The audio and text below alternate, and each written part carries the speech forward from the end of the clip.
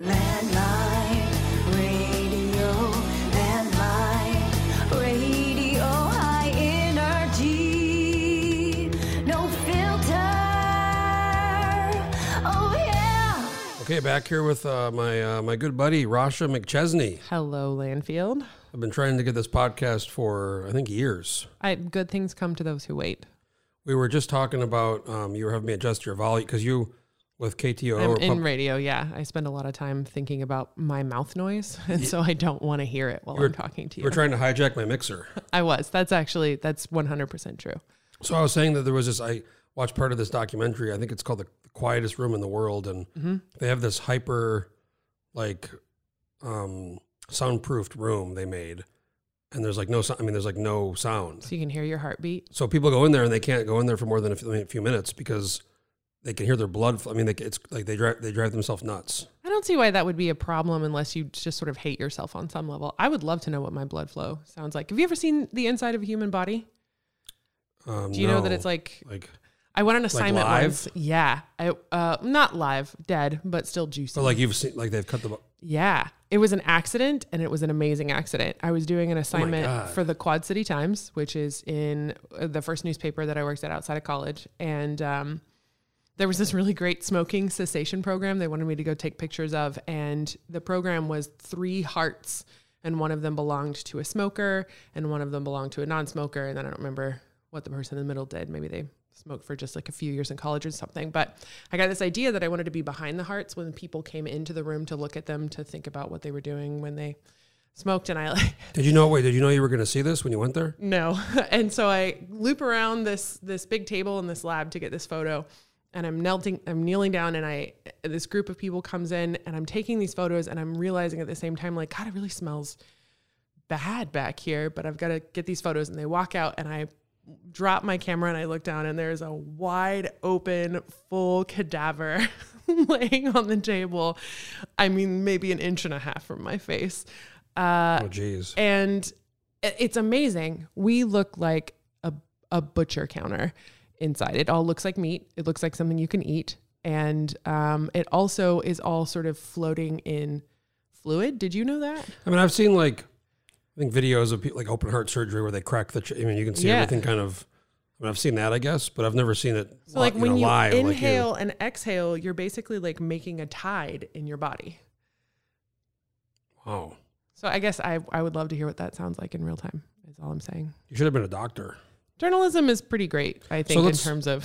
Let's first, talk about who, because for the folks not listening who don't know who you are, you work at KTO. Is it a public media or another kind of? It's public media. It's public radio, public television. They're like meshed.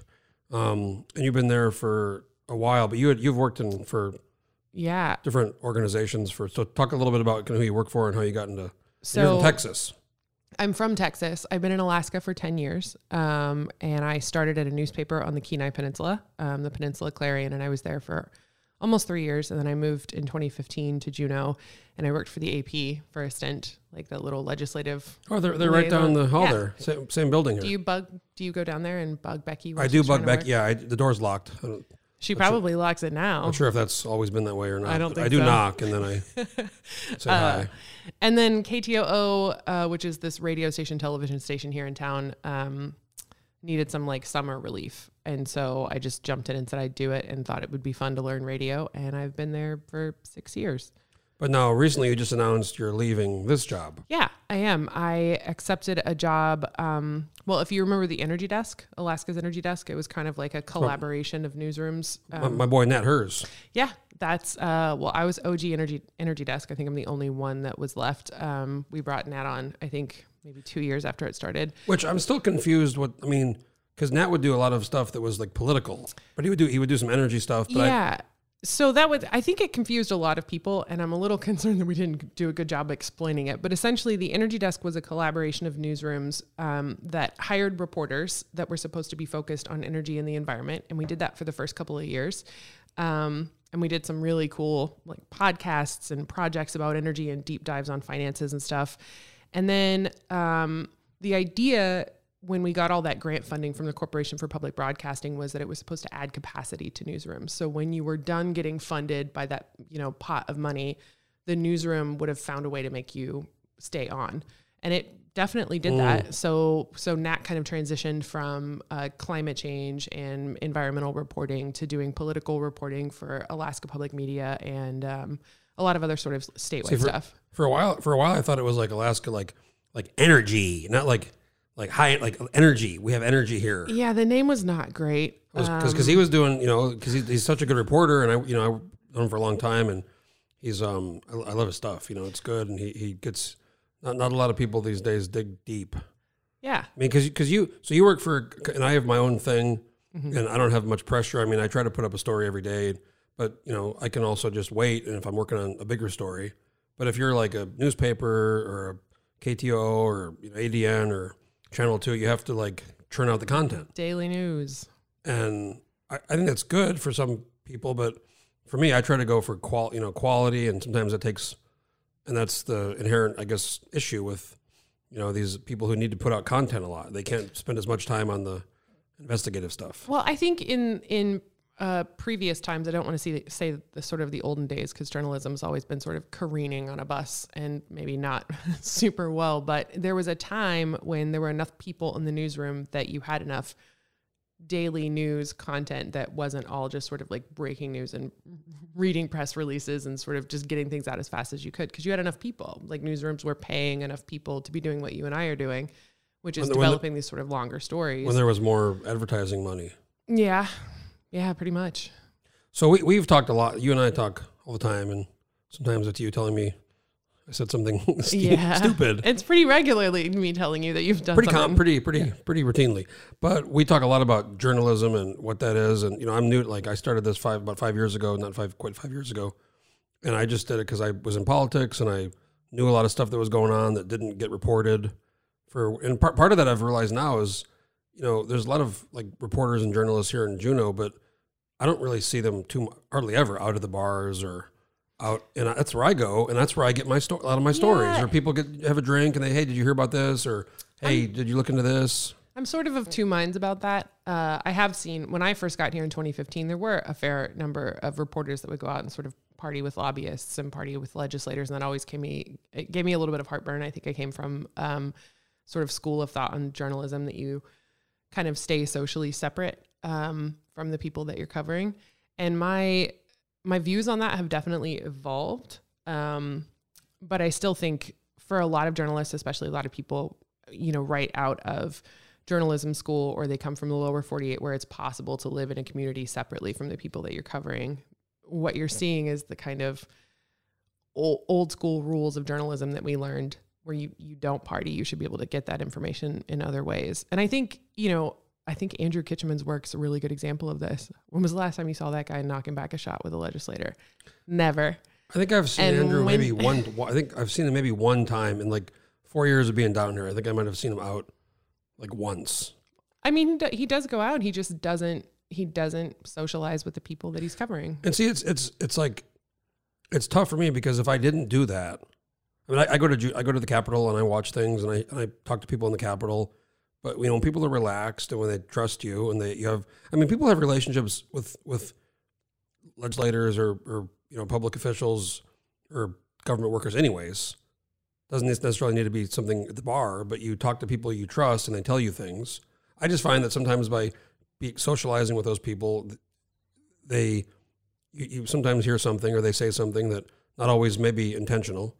But, oh, hey, that's let me look into that. I think, and this is not meant to sort of dodge the question, but I do think that there's a news ecosystem, and you and I and Andrew and Nat, sometimes there's a bit of overlap, but we are all part of a much larger ecosystem. And I've seen you break stories. You just published one that I thought was so interesting about this bus driver in Juneau that isn't able to get a CDL renewed, and he's been here for what?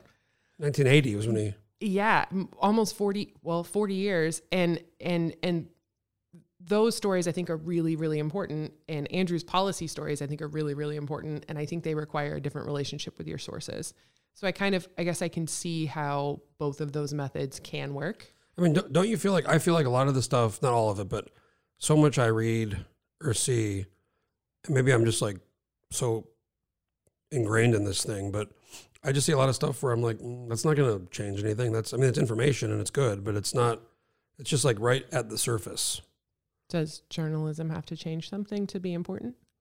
I mean, I just feel like some of it's regurgitating what the government says. Yeah, 100%. We definitely have that problem. Or, not ask like something, an article comes out, but and sometimes this is like newer people who move up here and they don't know all the background, but they like they just regurgitate something and then they don't ask like kind of an obvious question about. You've been here for a while.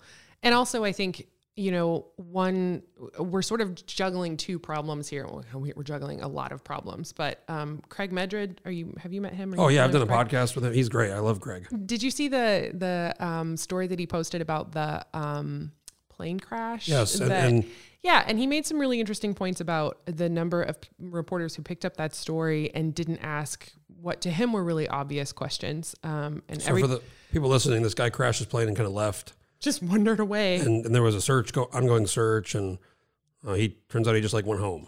Yeah, and at the time, the story that a lot of outlets, I think Craig brought up ADN specifically because he likes to pick on them because he used to work there.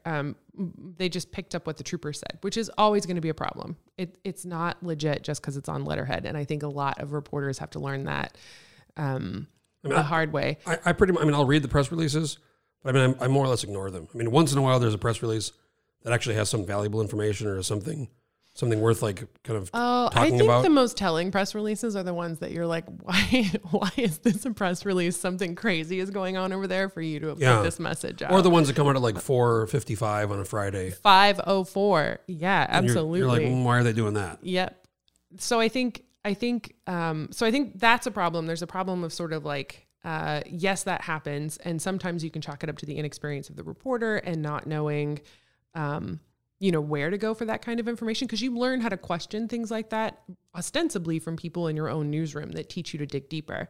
But we had this point in, the early aughts, I guess, of the 2000s where we lost all that advertising revenue, and people like Craig, who was an investigative journalist for quite some time and then an investigative columnist, and left the newsrooms for whatever reason. They either took buyouts or, it didn't work out to keep them there. And now who's teaching reporters to dig deeper? I mean, this whole industry used to be based on kind of it was a training program. You'd get into a newsroom and you'd be working with a bunch of people who knew better, and they would show you the way of how to do this, of who to question, of never to trust the first account that you get, and 100% never to trust the official account. But who is left in these newsrooms to do that now? Well, and the other problem is, you have Grace Jang was a reporter. She went to with Walker, and then Austin Baird was a report, with Channel 2, good reporter. They both went to work for Walker. You got to make your money somewhere. And then you have Megan Baldino before with, she went to, she was a BP. I think she was somewhere before that. I didn't know she was a reporter before that. She was the anchor at kind of the Channel 2 anchor. Oh, yeah. It seems like every time I look up a state PR person, they were a journalist at some time in the past. There were some, So you get the ones that go to the government or the private sector, or like my friend Adam Pinsker, I don't know if you remember him, he was covering Juneau for Channel 2 for a while, and then he got picked up to like a bigger, went to I think Florida. So the TV ones go for the bigger markets, or the private sector job or the government job, because part of it's the pay. I mean, it doesn't pay much. Part of it's the pay. Part of it's the pressure, I think, because there are a lot of us who stuck around and accepted this pay because we're passionate about what it means to be a journalist, and we know that that communities need journalists, and we're willing to work for pennies on the dollar for that. But I think there's also, in the last 3 years, there's been this massive exodus of journalists, and it's just like the pressure. And also the tide of public opinion right now is just really against. And so, I mean, some of that's, I think, warranted. I mean, I don't think. It's always warranted. We've always had these problems in journalism. Anybody who thinks these are new problems needs to go back 100 years ago and read about the newspaper wars in the big metropolitan areas that we have. We as an industry have always had this problem of, there's no licensing procedure for journalists. A journalist can pretty much say whatever the heck they want, and depending on the power structure in their newsroom, it may or may not get caught. It may or may not get corrected. It may or may not be accurate, and that has always been a problem. But and nothing like in my case, I had to sue the governor over the stupid press conference thing because there was this argument about traditional media, non-traditional media, what that is, and. It was ended up being successful, but it took a while, and it was, luckily they paid my lawyer's fees. But there was this big argument about who's a What's journalist, a journalist? or Who gets to be a journalist? who's the media. And I mean, I think that's fair to differentiate. If some person wants to start a website and they've done nothing, But this is not a binary thing. We're in an ecosystem. that there has to be some. You can be a journalist and I can be a journalist, because our readers, people who consume journalism, aren't idiots. They're not coming to a blog or a newspaper and comparing those things side by side and thinking that they hold equal weight. And I think this is something that journalists don't get for some, and I don't understand. I don't understand how we can think that our readers and our listeners and our viewers, the people who are actively seeking out news, don't have discerning ability. But would you agree on some level the government has, and they do, I mean, based on precedent, they have a right to establish some kind of process for who they credential or who they recognize as, and I think that's fair to, but you have to have a process. You have to have a fair process. I mean, this was litigated in DC for the same reasons. There has to be a process for who's allowed into the White House. And it has to be applied evenly. You can't, purposely target someone, create criteria to get rid of some person. Yeah. And we don't have that here. So we can't just say you're not allowed in because you're not a journalist. Maybe they can establish some criteria. Well, the interesting thing, and I think folks nobody really realizes this, but the governor, I don't believe has ever, now or former governors have not credentialed the media. The legislature provides credentials to like the building for the quote unquote press pass, but it really doesn't do anything. During COVID, it did last year when the Capitol was closed. But I mean, anybody can just go in the building and go to a press conference and hang out. I mean, Alaska is, I don't want to say behind in some ways. We're lucky in some ways here that these things haven't had to be litigated in the same way they have in other places. I think we're probably getting to a point where they are going to have to be litigated. But one of the great things about living in this state is the access that you get to your local and your state government. And one of the downsides of serving in local and state government here is that every journalist and blogger and person who is reporting for whatever community they're reporting for has access to you. Well, and you told me something, we talked about this a long time ago, but I loathe Suzanne Downing. I really do. I think she's a horrible, evil person. But you feel a little bit, you said, and you're not wrong, because she does have, people read her stuff, and she has some of the stories blow up, but she is part of the, like, or not part of the system. Ecosystem. And I think which makes me sick to think about. But I think, so I'm making this calculation when I'm working with you and I'm calling you a journalist. I don't think that we're doing exactly the same work all the time. Sometimes there's a fair amount of overlap and sometimes there isn't. And I'm making this calculation when I'm working with other journalists that's like, are you a person that's bringing more news readers in? Are you a person that's like helping convince communities that we need journalists? And if you are, I might not agree with all of the ways that you're doing that. And I might not sort of, I text you all the time and ask you to stay in your lane, or for God's sake, stop tweeting long enough for us to focus on something else. But my tweets, but you are still bringing people to this place where they understand that we should be paying journalists to do what you and I are doing. And for that calculation for me is that I think there needs to be more of us, not fewer of us. And I'm willing to exist in that ecosystem. I will 100% call you out for some dumb shit. And I would do the same with Suzanne Downing, and I would hope she would do the same for me. We don't operate in the same ethical framework at all. Well, and she used to work for the Empire a long time ago. I mean, I've talked to people who were, this is like the 80s, I think, and maybe 90s, but she was like, according to a lot of people I've talked to, she was quite normal back then, Yeah, Larry Parsley worked with her for a while, and actually I have this really great you love Larry, series right? on Angst. I do love Larry. Larry is Alaska's news dad. I saw him today. Yeah, you're very lucky that you get to work in the same building with someone with that. He's got that driest kind of deadpan, the way he says things sometimes. He's so just funny. been around this state for so long that I think he can just call a spade no matter what, and it deflates a lot of people because, especially in the Capitol, a lot of people sort of inflate themselves up and they have this sort of self-importance about what they're doing. Oh, yeah. Larry's just been on both sides of the aisle and working as a journalist and working for the state. And I mean, I think he just knows too much to take anybody seriously. So earlier you were talking about the pay, and I mean, I have I write things and report on things, but then I also have the other side where I'm trying to make this business work. So and I can't even imagine how it is for bigger newsrooms or publications where they have a huge staff and they have, rent and they have all, and I have some, this little office here in Anchorage, but it's like constantly trying to sell ads or get people to subscribe or, and I don't have any kind of pay. I just put it out there. Anybody can read it. And I hope that they, contribute. And I think very few probably do of all the total readers, but it's really hard. Yeah. I feel like I'm always hustling, trying to, Yeah. and it's not just me. I mean, there's other people on the landmine, and Allison does this, Colin Paxson. So there's rent, and it's always like, and then it's a struggle of sometimes if somebody gives, and I've had this happen where somebody's given or offered, a decent amount of money, more than $50, right? Mm-hmm. And then they try to sometimes have some kind of influence on, and I've always said no. I've never taken $1 to write something or not write something. But when somebody gives you a lot of support, it's a little bit harder to tell them to go fuck themselves. Is it? I mean, I always do, Is but it? it's, you think in the in the background of your mind, like, what am I going to lose? No, I never, and maybe this is because I've never had to work. One, I don't own a publication like you do, so I'm not worried about hustling money for KTOO. I'm not really worried about that. For me, the calculation. But somebody there does. When everyone, and it's happened to me at KTOO, it's happened to me at every publication I've ever worked at, that someone will call and be mad about a story that I ran or want me to run something, and I never get to the point where it's like, is this going to be bad for the business if I'm rude to this person? Because I think it just pisses me off so much when it happens, and it's this sort of uniquely American idea that's like, I'm paying for this, so you should do what I want, which Exactly. is a I agree. fundamental misunderstanding of what journalism is for.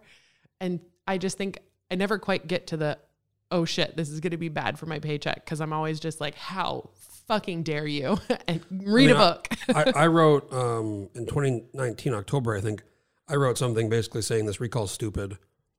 Why I thought it was stupid. What I thought it was going to create, which it did create. All these it's like open season on recalls now. And, Anchorage, it's happened a few times. Open season on recalls. They're doing it in Palmer now with my friend Sabrina and 2 other members of the Palmer City Council. Oh my God. Do you mean the public figured out that they could have some kind of control over what elected officials do? No, I mean, I'm so shocked. No. Whatever shall we do, No, Landfield? that Open season on recalls. that I believe, if you read that statute, it should be for egregious shit. Somebody killed somebody. They got caught taking a bunch of money. It's not really your job to have an opinion on that. Well, I think I was, because they sued. I mean, you can have an opinion on it, but it's not really your job. Well, they sued. Anyways, the point is, I wrote the thing saying, I think here's why it's stupid. Here's why I think it's stupid. And then I had somebody who had been a pretty good advertiser. Mm-hmm. Somebody obviously who was supporting the recall, and they said, I don't like what you're saying. You need to, take. I don't know the words they use, but basically, they told me to take it down. I said no. And they go, we're not going to keep advertising with you. I said, okay, great. I said, do you want a refund? I'll send you a check. And they kind of like, well, they didn't expect that. And it was fine. But then another advertiser did stop advertising after that, which, like I said, I'm not going to change what I say or what I think for money, but it always is like something in the back of your mind. It's just another little bit of pressure. And I wish that, and this is what I say when I say, I think I've made this calculation that I think it's more important to have a vibrant ecosystem than it is for me to be sniping at people for their ethical choices, is that we are all struggling right now to keep this industry alive. And the more people that bring people in, the better. And then we can start having a conversation with the general public about why this industry is necessary. Well, the thing we'll have some fights. We will. But I wish people would stop assuming that it's a journalist's job to make you feel good about yourself or to present a thing in the world the way that you see it. Cause it's not really what we do. Well, the thing that I've really learned from doing this is, how many people lie to you? I have learned even that. On accident. That wasn't what I was going to say, but yes, I've learned that. It's, the importance of the First Amendment and the freedom of the press. I mean, I've written stories and we've done things that have, actually changed big, like, I think of our Campbell Lake story. I mean, that feels good. Reverse 60 years of kind of policy. I mean, we do some of these immigration stories. This woman in Bethel, that got traction in Congress for like a private bill. I mean, you do things and you raise awareness and you expose things and you can sometimes change things that would normally never ever get changed. Yeah. Without, somebody researching it and writing it and raising awareness and getting people riled up or upset. Which is why we need journalists to be doing what they're doing. But also, you said something to me the other night that I kind of wanted to pick your brain about, and this is your podcast, but I'm going to do it anyway. I was doing a podcast with Grace Jang a few years ago, and all of a sudden I was like, fuck, why are you interviewing me? You've hijacked exactly. Hijacked. And so I guess I'm just sort of curious when you're sort of picking stories to do, because there's just too many for one person. That's why I always say I wish I had 3 of me. But I don't do that. I wish I had 2 other people that maybe I could. 2 other people would be good. But 3 work on this. landfills tweeting at once would create like a black hole. Like a vortex. Yeah. No, I mean, if I had the money, believe me, I'd hire people. But when you're picking stories, you mentioned the other night when we were talking that impact is something that you're weighing pretty heavily now. And I'm curious, like, if you ran across something that and I know that you do this all the time because you talk to me about this all the time, you run across a story that you see it's blatantly unfair to some group of people, but you also know that the power structure is so entrenched that it doesn't matter if you write about it, nothing's going to happen. Do you just skip that story because you don't think it's going to have the impact? Well, I mean, it depends on what, I mean, if I think part of what I was saying was, if like Chris Constant's running for Congress, or if, the governor appoints somebody to some position, or unless it's like a unique thing that only I know about, it's like everybody's doing that story about somebody running for something, or somebody, some decision that got made, where it's going to be in the ADN and APRN and Channel 2. So I just don't see, there's no reason for me to do a story about something that like everybody else is covering. That's not really what I'm talking about. I'm talking about something that, like in this framework of this question, picture that it's something that only the landmine has, but it's something that like, just probably isn't going to change much, but is important.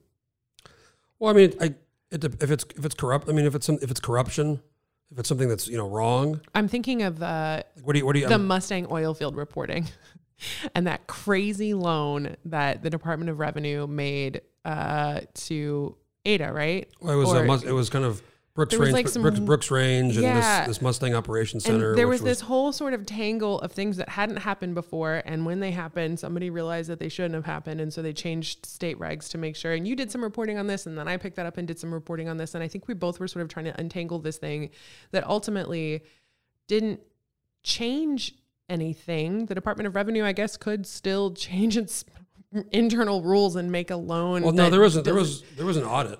Yeah, there was an audit.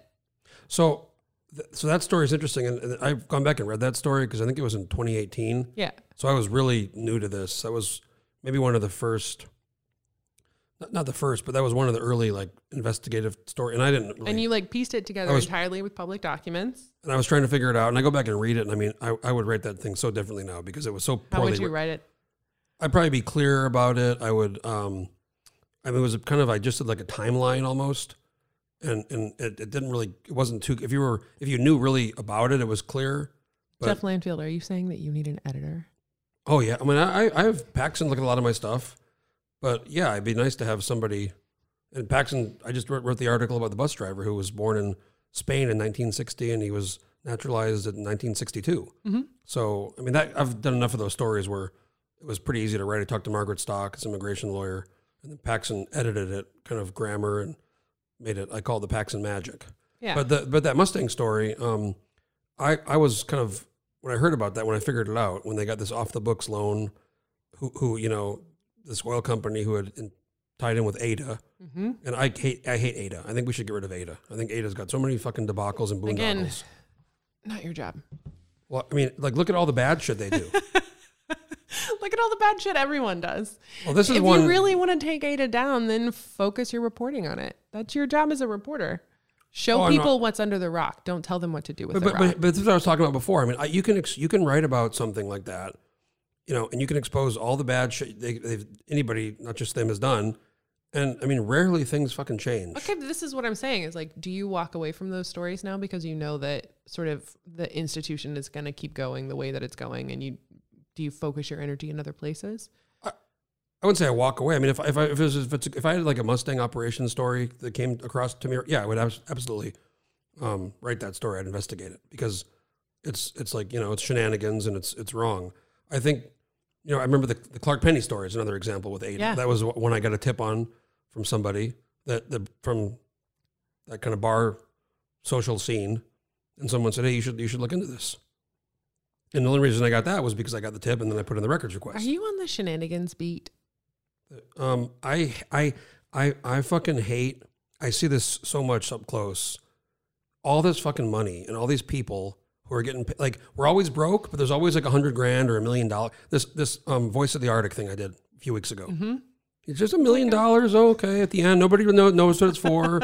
Even last week in the finance committee, this is after the story came out in the House Finance Committee, Bart LeBon asked Department of Law, Assistant Attorney General about it because they were talking about state of defense money.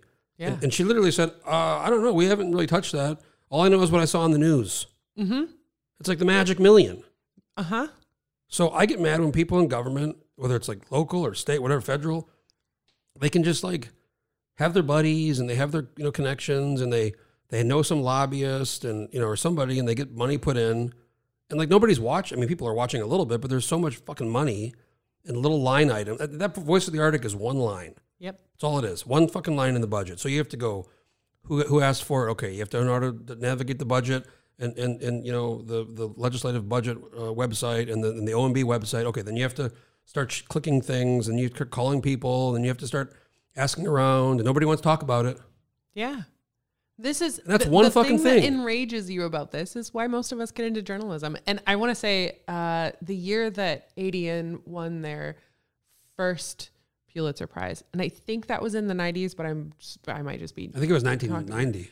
Yeah. So I have the book that contains that series. It was one of the first things I got when I got to the state because I wanted to know, what reporting had won the Pulitzer Prize. And there's this amazing story like halfway through that book. And I think it came out of Delaware, but maybe, again, I'm probably making this up. But essentially, the entire story was that these reporters went through the tax code and pulled out individual bits and pieces of the federal tax code, little exemptions, just single line exemptions, and wrote little narratives about whose company, the only company that qualifies for this exemption that's buried in this subset and this subset and this subset of the tax code that this, congressman had managed to get in. And they did this entire, if you aren't interested in investigative journalism for the sake of investigative journalism, it's probably the most boring thing in the world. But this series was literally just this line A, subsection B, whatever C, this paint company that was formed on this date is the only one that doesn't have to pay taxes. And here's that company and here's how it started and here's who they know. And I just thought that was the most profound, just sort of impactful. I've gone through have you ever looked at the indirect expenditure report? Oh yeah. So there is this, for the folks listening, there's this report they come out with every year. They have to, and it's indirect expenditure. So it's basically things that like are just, discounted or tax exemptions for some purpose. Example would be like senior citizens and like driver's license plates or certain things. But this fucking report is hundreds of pages. Mm-hmm. So I start going through it and I'm like going through it one by one. And some of it's like, 20,000, 50,000, $500,000. But then some of this stuff's like millions of dollars. Yeah. And some of it's like, okay, certain, but even that one is like hunting licenses for like people over 65. It's like, why do they get that? So you start going through it and you start adding it up. And you could seriously, if I was like, had, like magic wand powers, I could raise $250 million in revenue. Mm-hmm. Without raising any new taxes, and it would just be getting rid of exemptions. But everybody's got some reason to have some exemption put in there for some person, some point. And it's like people, it's like companies, it's businesses, it's all kinds of exemptions. Do you think that as you learn this stuff, as you're sort of digging these things up as a reporter, it sort of changes how you understand these political arguments behind larger government and smaller government, that maybe a lot of the smaller government folks just know someone who knows someone who's in on the grift?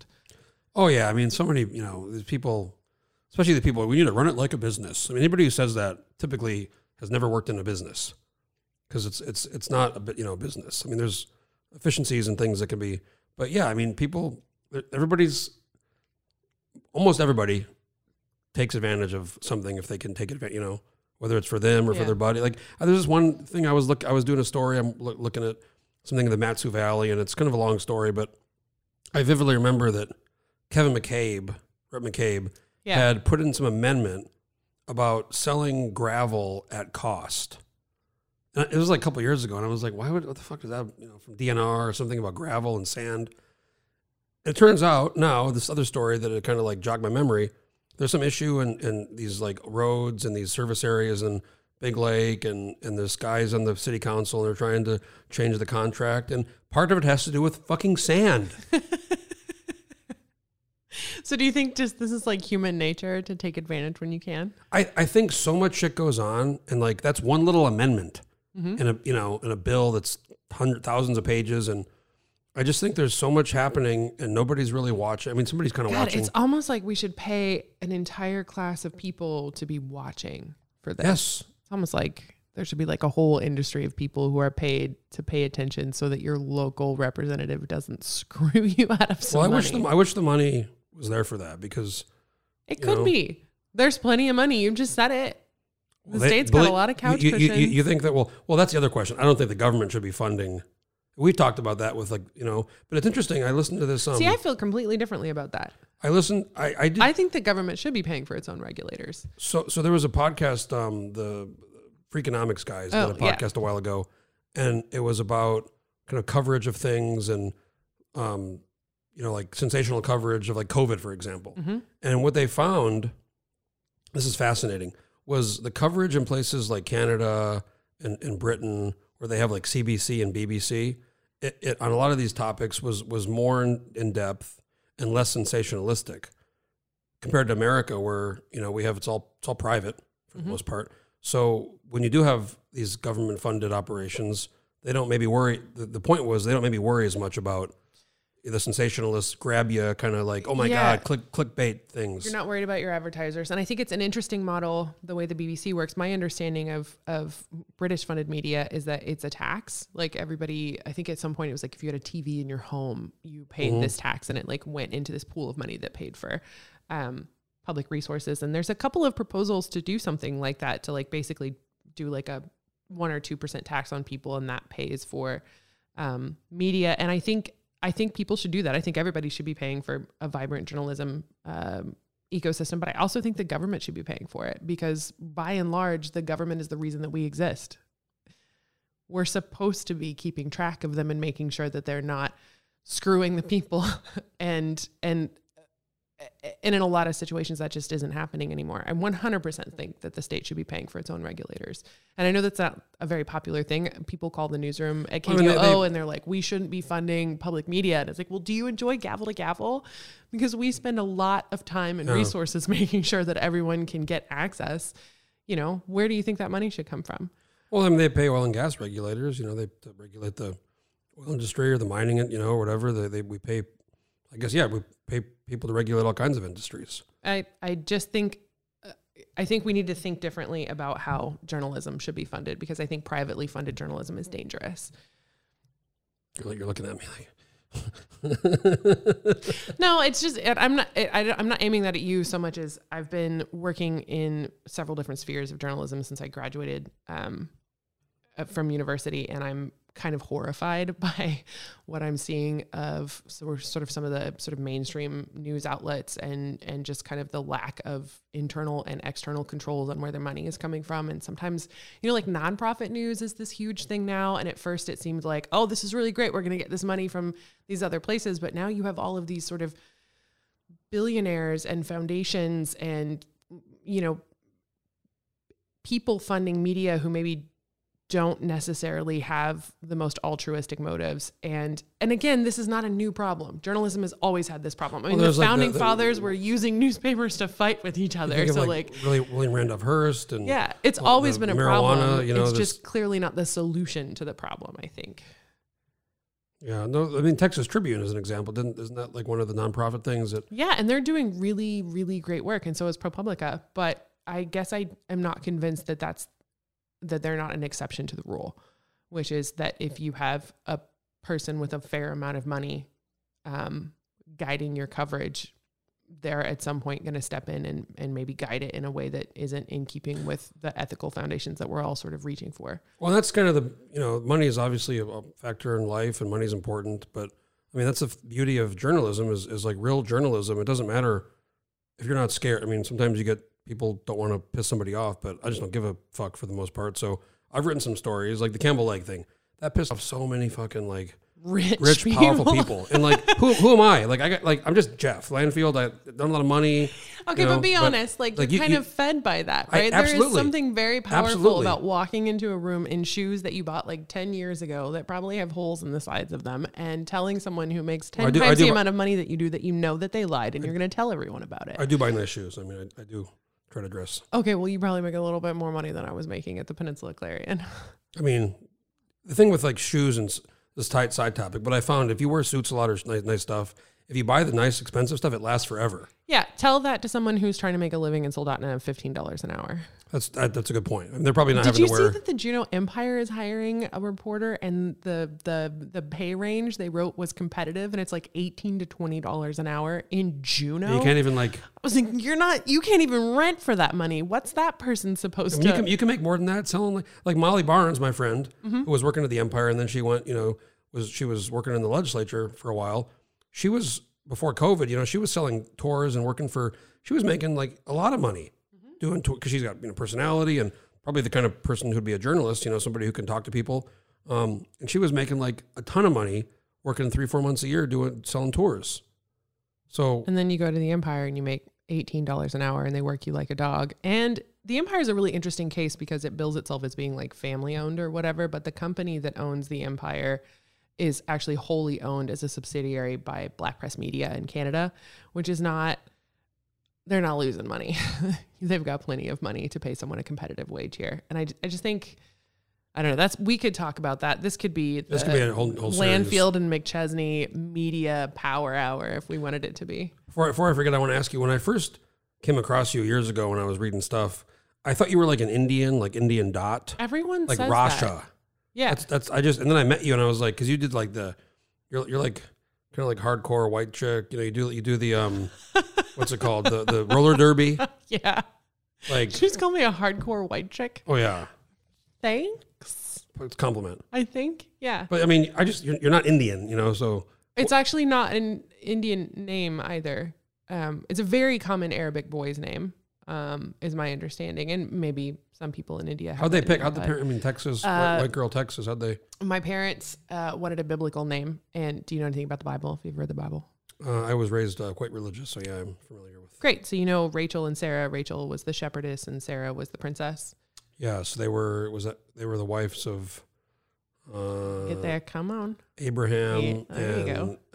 Who's the other one? Abraham and. Damn, I'm forgetting. I think Rachel was Isaac's wife. Isaac. Yeah. Okay. And so I was my parents' first daughter, one of 8 kids, but I was their first daughter, and they were very excited to have a girl. And I think they were having sort of like a philosophical argument about what kind of girl they wanted me to be. And my mom was like, Rachel, she'll be dutiful and a shepherdess, and she'll be a really great daughter. And my dad was like, I want a princess. Her name's going to be Sarah. And they went back and forth about this for 9 months. And then right before I was born, my dad was like, what if we combined it?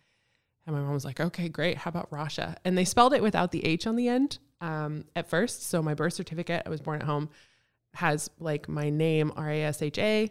And then there's an H drawn in clearly in different pen. R-A-S-H-A is Rasha. R-A-S-H-A is Rasha. Okay, because R-A-S-H-A-H, right? Yep. And so they added the H like 6 months after I was born and before they submitted my birth certificate, because I guess a rabbi visited my church and told them that Rasha without the H on the end was like some kind of, I think one of the... Wait, why'd the rabbi stop by? He was just visiting. He just saw the name. He's like, and what did it mean? No, he was like visiting the church and he saw my name and explained to them that was like not a great thing to name your kid. And I have read the phrase, don't be a Rasha, but I can't remember which of the 3 Jewish holy books it's in. It's some kind of sloth, something or the other. A Yiddish thing or something? Yeah. So they just added the H on the end, but.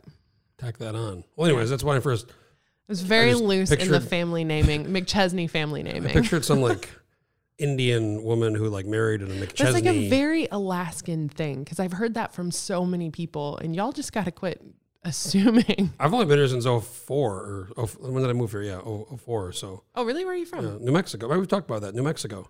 Oh, I think I didn't know that.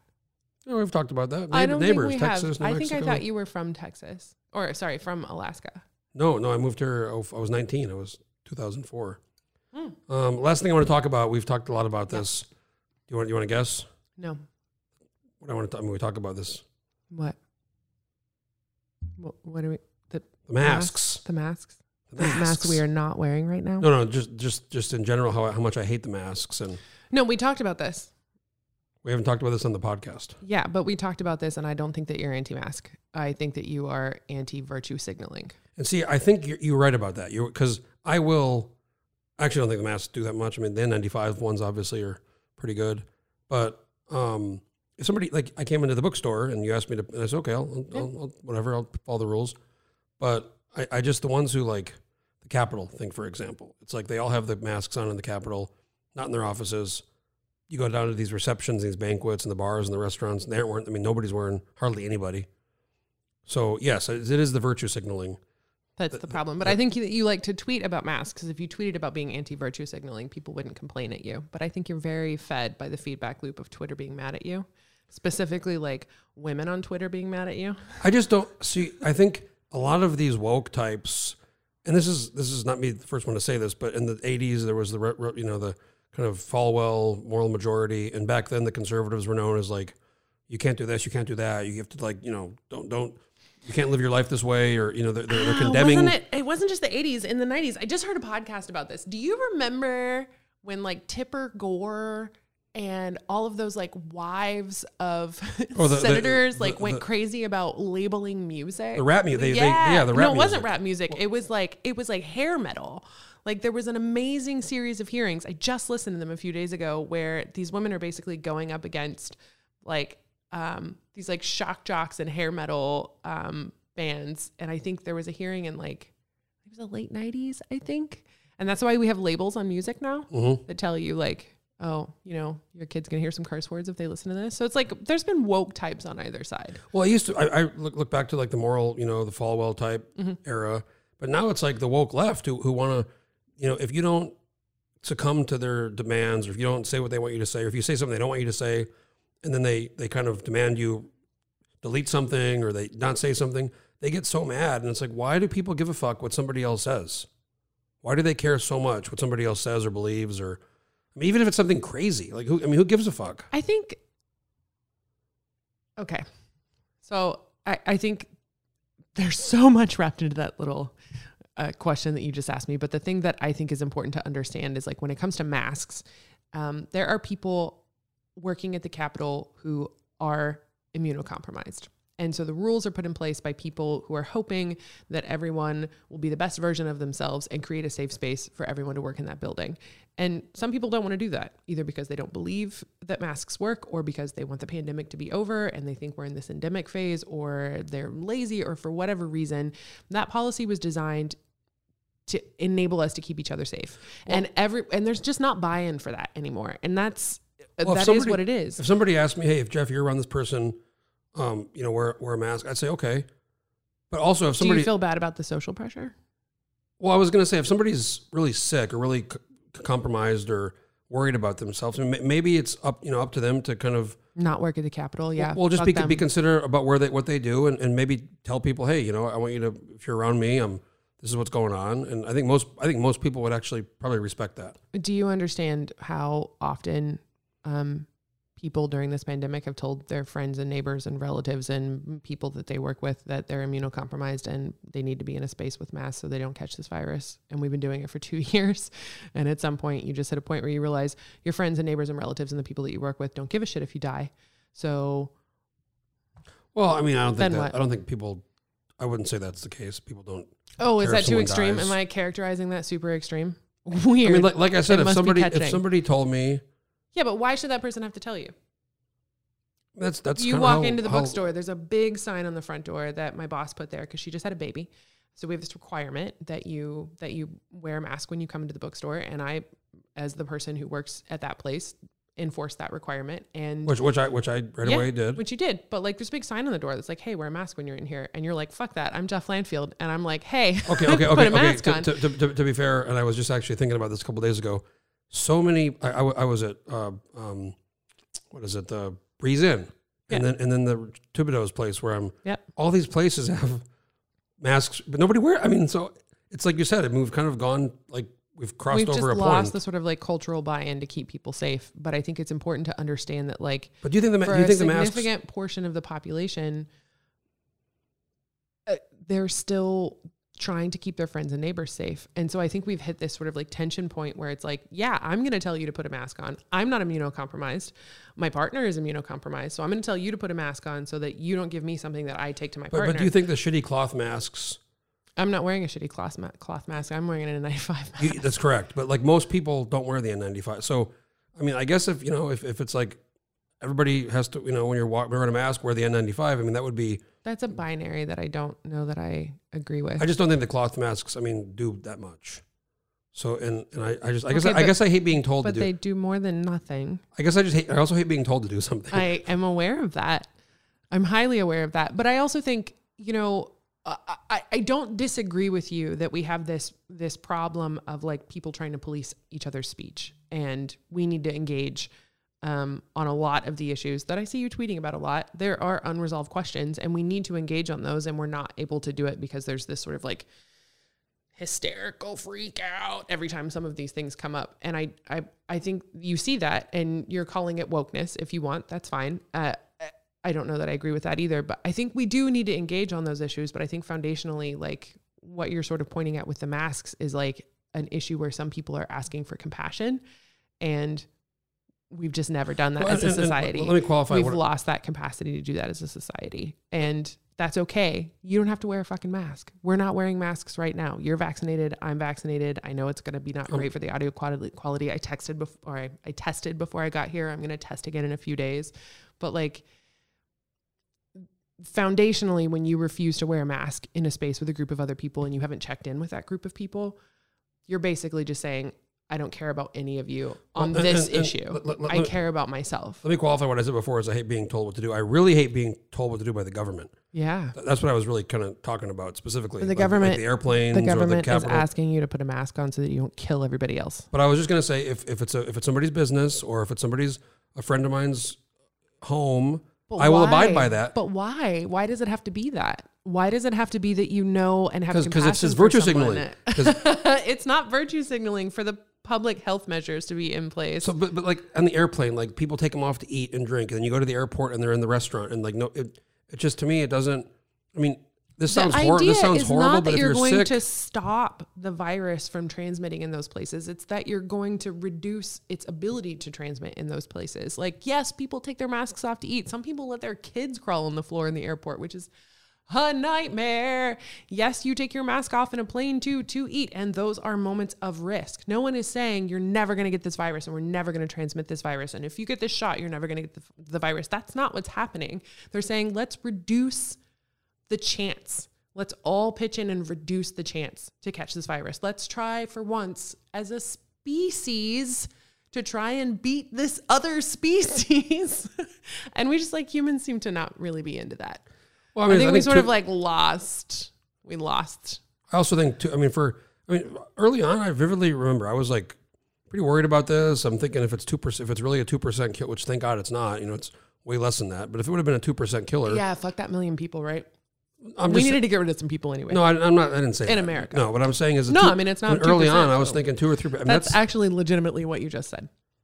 2 or 3% is if it would have been that. I mean, a lot. There would have been millions and millions. So of people. A million people in the U.S. is okay, but not 10 million. I'm not saying it's okay. I'm just how saying many is okay? People die of the flu every year. 70,000 people. Yeah, 60,000 people. I think it's per year. Jeff, people die of think about what you just said out loud. People what die is the acceptable number of dead people for you to not have to? I'm not somebody to be okay with. It's not my decision to say what's acceptable, but I'm saying. But it is your decision to tell the government to piss off because they've tried to enforce some kind of public health measure, and your justification that you just gave to me is that this virus is not killing too many people. The point I was trying to make was... That is an argument that a sociopath makes. No, the point I was trying to make was, at first, everybody was, I think, really freaked out. Nobody knew what this thing was going to be. Yep. And thank God it's not as bad as the early first projections were. But it's still pretty bad. It's bad, yeah. And I think now people have had the chance to get vaccinated. It's even worse in the global south. So, the what? The not America. The global south? The not America. I don't know. Is that like South America? The countries that are generally in the southern hemisphere not having the same vaccination rate or access to vaccines that we are. Yeah, and I was watching the Olympic guy last closing ceremony. They were talking about one of the things you need to get one of the goals they were saying is to get access to all these countries, because some people have really no access to the vaccination. A lot of countries, and that's a So the virus is probably going to kill a lot more people in those places. hopefully they can get also people they're talking about now, the CDC's come out with this new guidance about natural immunity, how that's a good thing. Ooh, did they come out with guidance? A thing I'm super curious about is if you get natural immunity from Omicron in the same way that you did from like Delta, because Omicron's so different or has some differences than Delta. So I'm really curious if we know that like this version of COVID-19 that we're all getting now is like conferring upon us the same kind of natural immunity. Yeah, I would not begin to You don't want to speculate know on that, but I do know that these things tend to get less lethal because they don't want to, because the more people they kill, the more likely the thing goes away. Well, yeah, like hopefully, but my understanding is that you also want the population to be getting vaccinated at sort of the same rate, so that you don't have like a highly vaccinated population next to an unvaccinated population getting the same levels of exposure to the virus is still probably going to end up passing it around. Yeah, I mean, and this whole I've been very against this anti-vax stuff, and especially some of the arguments that get made. I mean, I got it, and I got the booster, and I got all my measles. When I was a kid, I went to Central America back in Central Asia back in 2013. I got a bunch of. Did you have to get was it hepatitis? I got like up whatever they recommended. I got, I think it was Tdap and maybe hepatitis and some other ones, but there's this whole in the last, I guess, decades, this anti-vax, this is before COVID even, this like Jenny McCarthy crap. She even came out and was like, oh, maybe I didn't know what I was talking about. But all these people follow it. Well, there's a really interesting, I think, again, spectrum of anti-vax, vaccine hesitant, anti-mask, mask hesitant. I guess, like, I think, I don't know, there's a... But I can also see why people are skeptical of all these newer vaccines that are, because you look at the big pharma, and I do think it's fair to say, well, what is their... Jeff, you just told me that you haven't been paying attention to the science of Omicron, and now you're going to tell me that you understand being skeptical of an mRNA vaccine. Like, pick a side. I'm not even talking about COVID. This is before COVID. I'm talking about all, there's all these new vaccines that have been coming out. So I think it's fair to say, okay, there's polio, there's these proven things that we've all kind of, done. Do you know how bad the original vaccines were for us? Do you know how many people died when we first started vaccinating people because of polio? Like, crappy vaccine quality? A lot of people. In fact, some of the original fights that we had over whether the government could tell people to be vaccinated or not, were one of them that went all the way to the Supreme Court was a doctor who didn't think that it was safe to get vaccinated against smallpox. I think it was smallpox because they used to, I guess, again, not an expert, but I remember hearing the story that they used to like pull the vaccine from like infected cows or something. I don't know. Anyway, this doctor sees the way these vaccines are made and is like, absolutely not. I want nothing to do with that. And the government at the time was like going into people's homes and pulling them out and vaccinating them in the middle of the night. And I think I saw that during the beginning of COVID. That was like early 1900s. Fascinating. Right? Vaccines used to kill people because they were so... There just like was no quality control. So I get also why people might be like, hey, has there been enough quality control in this drug that I'm about to put in my body? But also, that's always been a risk. This is not like a new thing. We're having the same fights now that we had during the 1918 pandemic. Life is inherently a risk. Everything about our life is a risk. We get up, we go out, we risk walking across the street, we risk getting on an airplane, risk getting in a car. So, I just feel like... Yeah, but the crappy thing is when life is a little bit more risky for you during a pandemic and you try really hard to like keep yourself safe, and because you have to work, because you're not like maybe a person of independent means who has the ability to hunker down for 3 years and never see anybody else. I know people at the Capitol who don't go out to bars, don't go out to restaurants, only go to work and go home. Like they go outside, and that person is trying to keep themselves safe. And you have a bunch of, it sounds like you're saying, a bunch of virtue signalers in the Capitol who aren't wearing masks all the time. And that's, it sucks to be a person in the position. I walked in someone's office. I'm not going to say who, because I don't want to, not that guy, but like I walked in someone's office today, and let's just say a not Republican type. And I walk in and oh my God, I just wanted to say hi to somebody, and they all put they freak out. They see me, they put their masks on. It's like, come on. Because you walked into their office. Did you put a mask on? I was wearing a mask because the rule is to wear a mask in the Capitol. So, but it's like they don't wear their masks when they're amongst. But as soon as I walk in or somebody They're walks in, bubbled together. They work together. They're in the same bubble. But I mean, I see Jeff Landfield, I are see you these people being at the bars. willfully ignorant? No, I see these people at the bars, and I'm telling you, they wear them in the fucking hallways, and that's it. Okay, it's bullshit. They're having a meeting on Wednesday. I'm pretty sure it's going to get repealed. Ledge Council. So then I'll just be quiet. Well, no, the airplanes. Will you be quiet? Will you be quiet? When the airplanes, when they remove it for the airplanes, I'll be quiet. About that. Correct about that. Okay. So last thing, I love talking to you, by the way. We are very different people, but I think we're kind of kindred spirits too at the same time. So you're going to the South. Is it Alabama or Mississippi? Yeah, I'll be in Alabama, but I'll be with the Gulf States Newsroom, which is an Energy Desk like collaborative with some slightly different focus. And it'll be we'll be editing reporters in Alabama, Mississippi, and Louisiana. So are you moving or? Yeah, I'm moving to Alabama. Not soon. I mean, it's going to be a couple months. I'll be starting work remotely in March. That's kind of funny because a lot of people think AL is like Alaska. I know. Alabama. I'm running into this problem now trying to, I think I'm going to buy a house because it's like much cheaper to buy a house there. And it's actually cheaper to buy a house there than it would be to rent. So that's something else we should talk about is like you've talked about how you can't buy a house here because it's so I can't. it's so fucking expensive in Juneau. I mean, this is a thing that I think I'm still trying to figure out what my like goodbye Alaska letter is going to be because I don't think that it's goodbye forever. I think it's just like goodbye until I can figure out how to get enough money together to put a down payment on a house somewhere in the state. I got real lucky with my place. I used to make. Do you own your own house? Condo. Oh. I mean, I used to make a lot of money in IT. I mean, I went from IT and telecom to then I got let go. I went to Australia. I came back. I was working oil and gas for a little bit. Mm-hmm. But no, I got a great deal in 2012. I was running for state senate at the time, so I told my realtor I'm looking for a house in this this political boundary, and he's kind of like, what?